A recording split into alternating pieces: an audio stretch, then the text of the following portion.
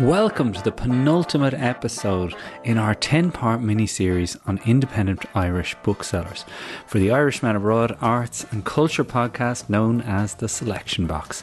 It's fair to say, though, that this series, or any series looking at the uniqueness of Irish bookselling and the Irish bookselling community, just wouldn't be complete without an episode devoted to the rise of rare book buying and selling. Here to talk to me about his family business is Will de Búrca of de Búrca Rare Irish Books. Great to have you here, Will. Thanks very much for having us on, Charlotte. Up until this week, Will, I basically knew nothing about collecting of rare books, the community of rare book collectors. It's quite an underground thing, but you grew up surrounded by it. Your father bought his first rare book in Castlebar when he was 16 years old. Thomas More's History of Ireland, published in Philadelphia in 1843. Was it just in your life from the very beginning, this concept of the rare book, its value and what made it valuable? Yeah, it's always been a huge part of our family, our upbringing. Eamon generally sold the books through our house, starting off in Mayo. The business started started the year I was born in 1981. Originally, I think Eamon's collection started building up quite extensively. And then Vivian, my mum, she was saying, we got another little lad on the way. It's time to kind of reduce the size of the collection. And that's when the business kind of started with catalogue number 1. We're on to catalogue number 145 now. Wow. But the number 1 basically was a catalyst for Eamon to really have a go at his passion, because originally he was a builder. He started off on the building sites in Birmingham. And in Birmingham's where he met my mother originally. But the business has always been intertwined with the family, and kind of locally, the Búrcas are always known as the book family. And we generally just grew up like very fond memories of living within a bookshop. Yeah. Exactly, yeah. You know, that's not what people would expect, is it? When they hear of rare books, I think that there's some kind of stereotype that I guess is bound up in movies and the depiction of those that collect rare books. They don't see them as fellas that left school with their leaving cert and headed to Birmingham to work on the sites and, you know, collect books along the way. Like, it is, as you say, the de Búrca family, or the book family, were connected with that. But the building trade doesn't tend to go hand in hand with the collecting of books. In fact, it might be the last thing that you'd think the foreman on a building site would be doing. And maybe that's my own hang-ups, but it obviously ran, you know, side by side with the building. It did, yeah. So Eamon, is a very proud Irishman. He's got a great love of Irish history. And I think in his early 30s, he would have been a very young man. He wrote the history of the Burks, and Irish for Búrca is de Búrca. So his knowledge of history, Irish history, is vast. And I think the book collection originally started with educating himself on books, and then, as I said, with catalogue number 1, it was kind of the catalyst, the start of the dealing and the what we have today. But when he actually told me recently, it was a good story, that when his dad, my granddad, worked for CIE, and the bus company, of course. Exactly, yeah, and they got a job to move a priest's collection, or move his belongings rather, from Castlebar to Connemara. And my dad was only 16 at the time, and he helped my granddad move the contents. And he said that the priest was a really, really nice man. What was very interesting was he had a really rare collection of Irish books, which he went through. Once they unpacked, he went through and he showed Eamon the collection, and Eamon was mesmerised.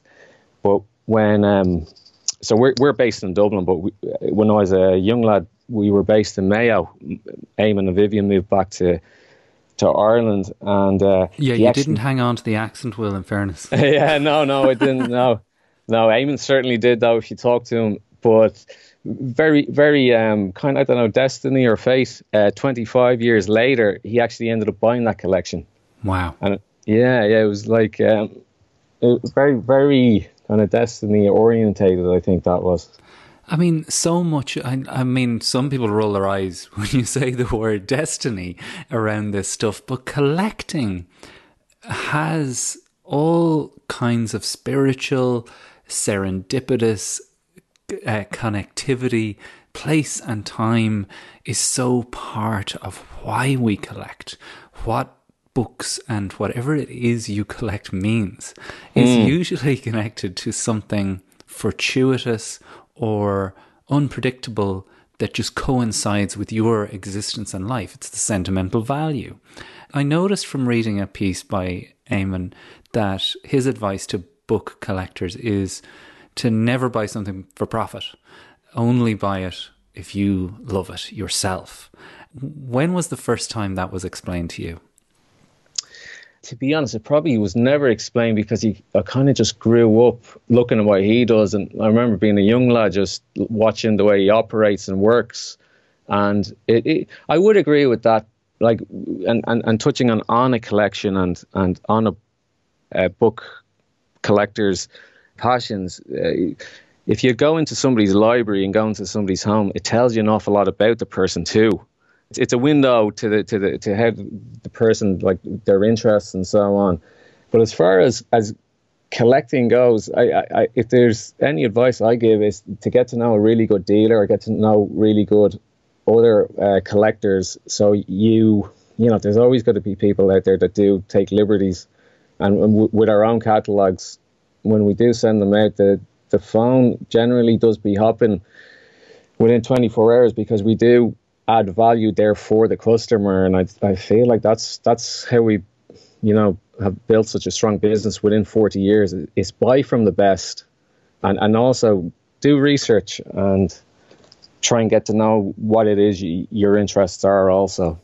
Well, BúrcaRareBooks.com is the website. And you guys, let's be honest, don't be humble here, are the best in the biz, especially on Irish stuff. The largest stockist of quality Irish antiquarian and rare books in the world.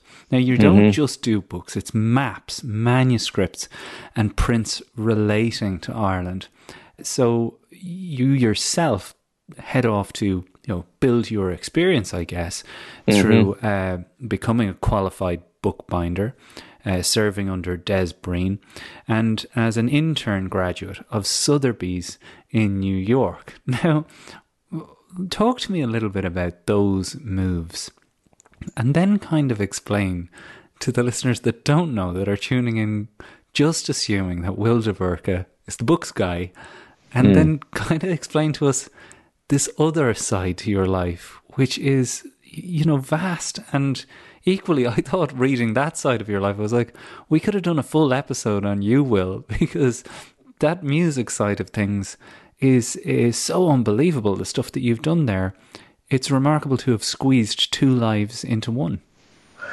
Yeah, well, the bookbinding, basically, after school, I worked in live events. I would have done lighting for a lot of gigs. Music would be a big passion of mine, and I'd be a qualified sound engineer. Shortly after that, I decided to start a bookbinding apprenticeship, which I absolutely loved doing. Is in Marley Park.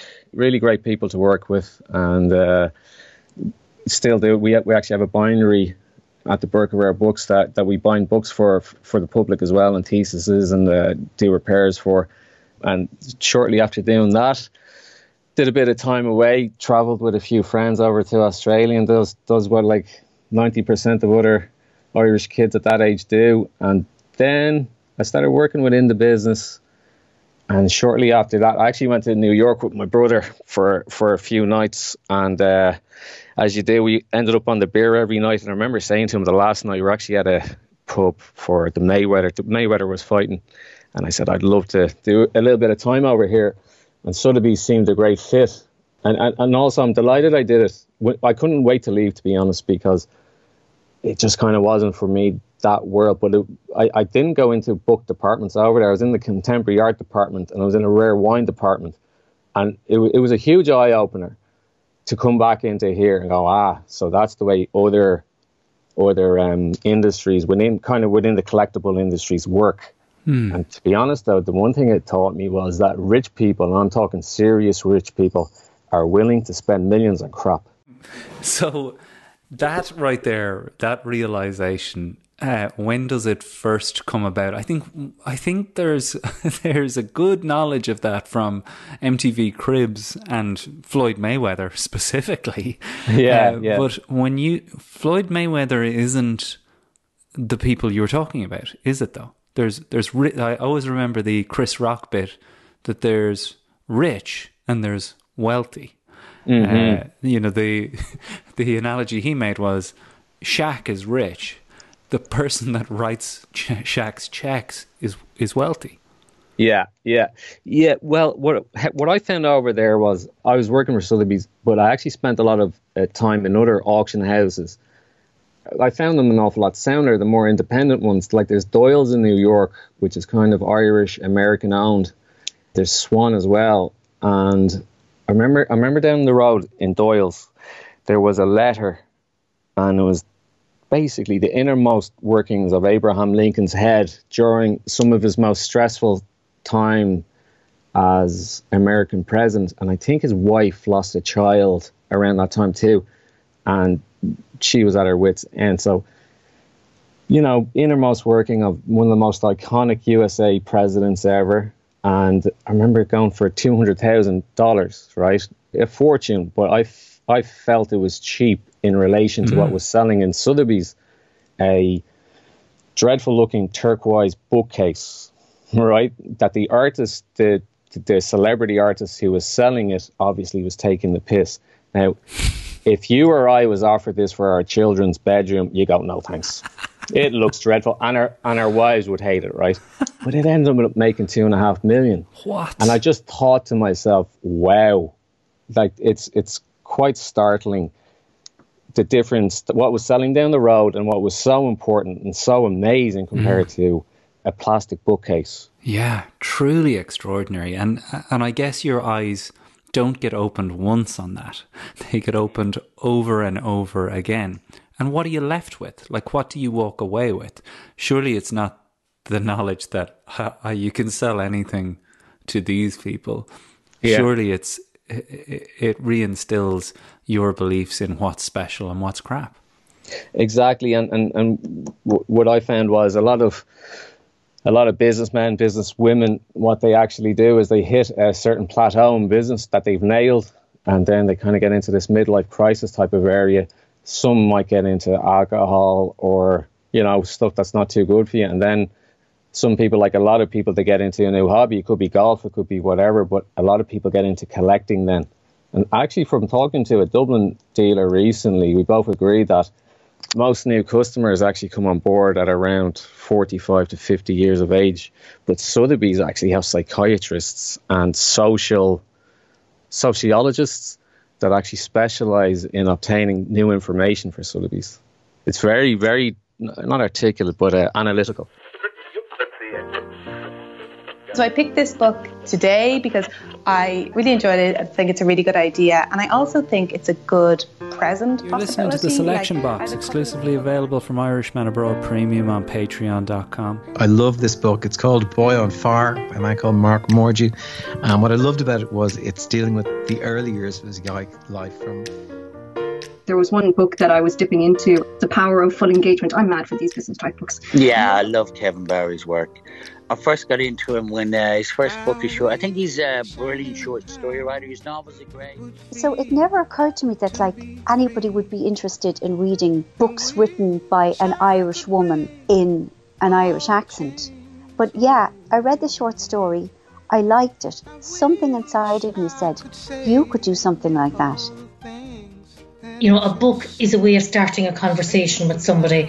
And it's through the interaction with people that we can build on this sense of community. I think the independent bookshop has that air of just the crack and the fun with people and discussing with people what they're interested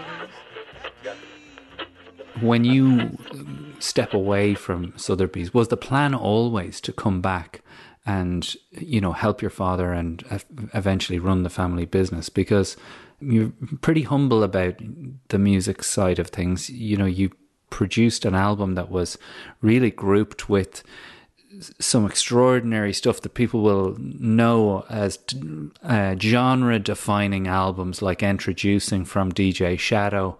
You know, you were likened to this god of music. I mean, at that point, there must have been a part of you that thought, I may get there to the point where I'm on that level up there where DJ Shadow is. And books and book binding may just have to be the thing that I do when I retire. No, to be honest, the books are always the first love, and they always have been. I get on very well with my dad as well. Like, since being a kid, every Sunday we used to go to fairs together. Eamon's a very generous man, so he always give me a tenner to you know, roam the stalls and buy this and that. I got into, like, say, call card collections, and I got into collecting loads of things at a young age, and this is just the next level to that. It was always it's just a fascinating business, and we're so lucky to do what we love to do. With the music, I love that too, but they are separate, and it's nice having different social friends from different types of backgrounds and that. With the music, playing festivals and stuff like that, it's always brilliant. Certainly don't make a lot of money doing it. I generally get tickets for my wife and best friends to come and party for the weekend. And obviously pre-pandemic, it was always a really nice thing to switch off from the business too, and to make a new album or to produce for other people. And I signed with a Zinc company, which is like a music publishers, called Trenlo Music. So they place the music into a lot of advertisement campaigns, like MAC Cosmetics, and there was actually a MAC Cosmetic when they placed it into South Korea, and then one of the tracks ended up doing well streaming out there. So they're two mad old businesses. Yeah, I mean, really, it is extraordinary. And again, you're being super humble. People probably remember your DJ set from Electric Picnic in 2017, and this song, I did hear about this content that you'd produced, and for people like RTE2FM and even Conor McGregor's gym, the SBG gym in Dublin there. Yeah. The book fair and travelling around with your dad, I mean, it's obviously precious memories that I'm really conscious of as a father myself, of what I'm passing down and what's going in. And as a bit of a collector myself, you know, I would have a sneaker collection that annoys me and my wife quite a bit. But you know what? Ditto, because I got a bit of a sneaker collection going on too, Jarlath. And I get reminded about how my sneaker collection is bigger than hers. Yeah, the sneakers thing is unlike the books in that they're so mass produced that it's hard to ever foresee a day when they'll be worth anything. And then, but you know, on the Disney Channel, there's actually a show with Jeff Goldblum, and he does a sneaker one, and the money that exchanges is phenomenal. But the reason why I bring it up though is that you're collecting call cards, and you know, it's building this muscle in you for recognizing what's important, what's rare, what's unique, and what is special, essentially, what's worth collecting. But you're obviously brought to places at different times, and your father would have been brought to places to do valuations. This is Antiques Roadshow stuff here, but have you been brought to more unusual settings to do that? I'm sure there's been times where you're scratching your head going in the door and discovering things that you never thought you'd see. Yeah, like we literally have done the length and breadth of Ireland, valuing libraries, not just for public libraries, but also private libraries, museums. We do a lot of, if a person passes away and it goes to probate, we do that a lot of the times as well. There was actually one though, it was 2 years ago, and a very wealthy doctor, and his father was a doctor. You're talking in the 1920s, maybe 1940s.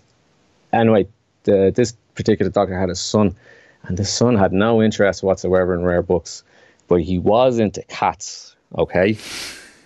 And he must have had about 40 cats roaming around this lovely old Georgian house. Put a long story short, there was quite good items in the collection. There was excellent items in it.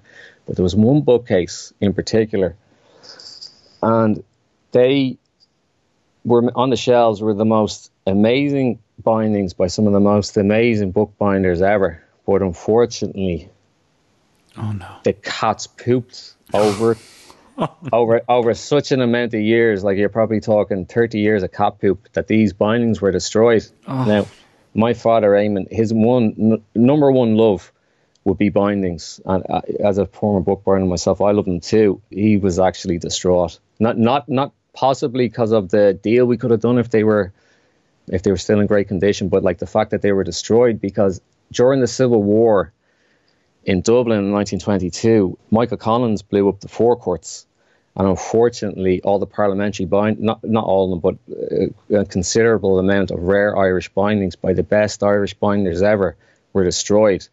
And to put that into context, the two countries that have produced the best bindings are arguably Ireland and France. I think they're Irish, but I'm biased. Biased, yeah. But that was one recently. But we've been absolutely blessed with doing such amazing valuations for amazing former authors, people with collections, and you get to meet the people and the story behind them. And we are lucky that way that it's not primarily just sales. The business is broken up into many different avenues. We also publish our own books. We have our own publication house here as well. We have a bindery at the back. So if we're always kept busy. Well, I have to ask you about one item, and that is that I just saw mentioned, autographs. Now that must be a different kettle of fish altogether. I'd imagine that. First of all, what's the most expensive and extraordinary one that you've come across, and how are they preserved? Are they all within the books, or are they sometimes on another item? Well, room temperature is always the best way to store books, and if it's a document, there's archival plastic folders that we keep. So I'd say possibly the rarest manuscript / signature we've ever had. Michael Collins would be up there because he died so young. Eamon's had some great. Eamon actually had some essays of him when he was a kid in school. What? Yeah, he had them going back years. Sometimes they're not the value. Sometimes you can have a really, really interesting letter, but the value mightn't be, so high. Like I remember when I was a kid meeting the Irish football team, and after that I was hooked on autographs. I just thought they were the most amazing thing to ever collect. But I got a Bill Shankly letter and I sold it, and I really regret selling it. And the contents was, right, it was Bill Shankly to a lady in Liverpool apologising because Tommy Smith, the centre-back, beat her husband up on a night out in Liverpool the weekend before. And he was apologising for Tommy Smith. And he wrote at the end, "I don't know what came over Tommy. He's normally such a lovely boy." Oh, amazing. And you sold it. Oh, my God. Yeah, and I know the customer, he's more of a mate than anything else. I'm always texting him, especially when I have a few beers or watching Liverpool.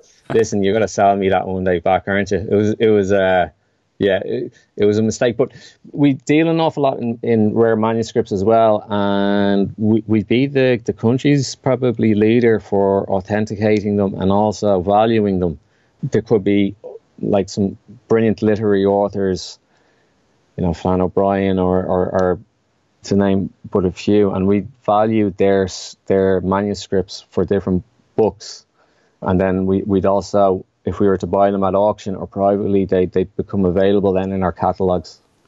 I'm absolutely, like, I could talk about this all day. We're nearly out of time though, Will. If people think they have something or are perhaps sifting through some stuff, or have something in the house where they're like, yeah, that we should probably get this over to Búrca's. It's Búrca Rare Books at gmail.com. The website is búrcararebooks.com. They've even got their phone number up there if you want to give them a bell. And is that the way it works, Will? They give you a ring and make an appointment? Exactly, and we're kind of getting over the COVID thing now with the vaccinations and so on. So anybody is more than welcome to come down and view the stock, come in for evaluation. If you're outside Dublin, you can email us, or my number is on the website. You can send me a few WhatsApps with pictures, and always more than happy to help, more than happy to advise. If people are really interested in the rare books and would like to know more. A couple of years back, I was asked by the Irish Times to write an article on the industry, and I spent a lot of time doing it, and it's a good sum up of the whole thing so people can get their heads around it. And I think the name of it's online. It's called Between the Covers of the Antiquarian Book World. I might include that link in the info for the episode if people want to click it. I also want to give a quick shout out to buythebook.ie, who are an independent marketplace and author community. Now, they were in touch with the podcast to see if we could do an episode, and if we do a season 2, I definitely will. Their website there is buythebook.ie. We just ran out of episodes essentially, Will, so I was just delighted that we got this done, because we obviously had the lads from Irish Pickers on, and a very good friend of mine, Ian, is I've known him years. That's such a nice guy, Ian. He is, and doing so much to build the interest in rarities and finding treasure in the attic. And the thing is with Ian, what you see on camera is what you get. What you see is what you get. Like, absolutely same guy on camera as off camera. 100%. And I should actually give Ian another shout out now, because for Father's Day, he helped me get one of the whiskey dispensers, the Night Ender, that he showed on the Late over to my very cool, yeah. Very cool. Yeah. And we're in the process of getting it up and running in his home bar. So shout out to Ian from Irish Pickers for that. But look, Will, really good fun to talk to you. I really appreciate you taking the time to do it. I know you've got a lot on there. búrcararebooks.com is the website again, just to remind you. And we'll be back next week with the final episode. I can't believe it's 10 weeks since we started this. The final episode, we're going to come full circle and go back to Books at One in letter frac.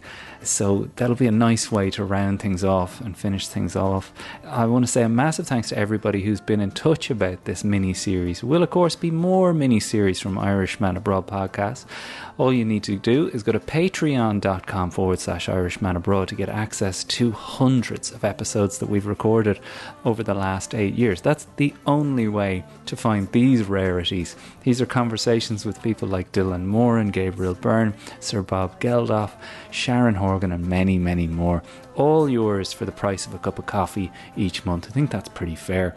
Head over there now, patreon.com/Irishman Abroad. Our chosen charity partner is Jigsaw.ie. Big shout out to them. Brian Connolly's on sound, and John Marr, who is a book collector himself, did the research on this. So John has been my guide, Will, on this. So you might be getting a call from him later. Oh, very good, yeah. Excellent. Well, take care of yourself, and I will hopefully see you face to face soon. Brilliant, Jared. And you're welcome anytime to us down in Priory. We'd love to see you. Brilliant. I'll be there.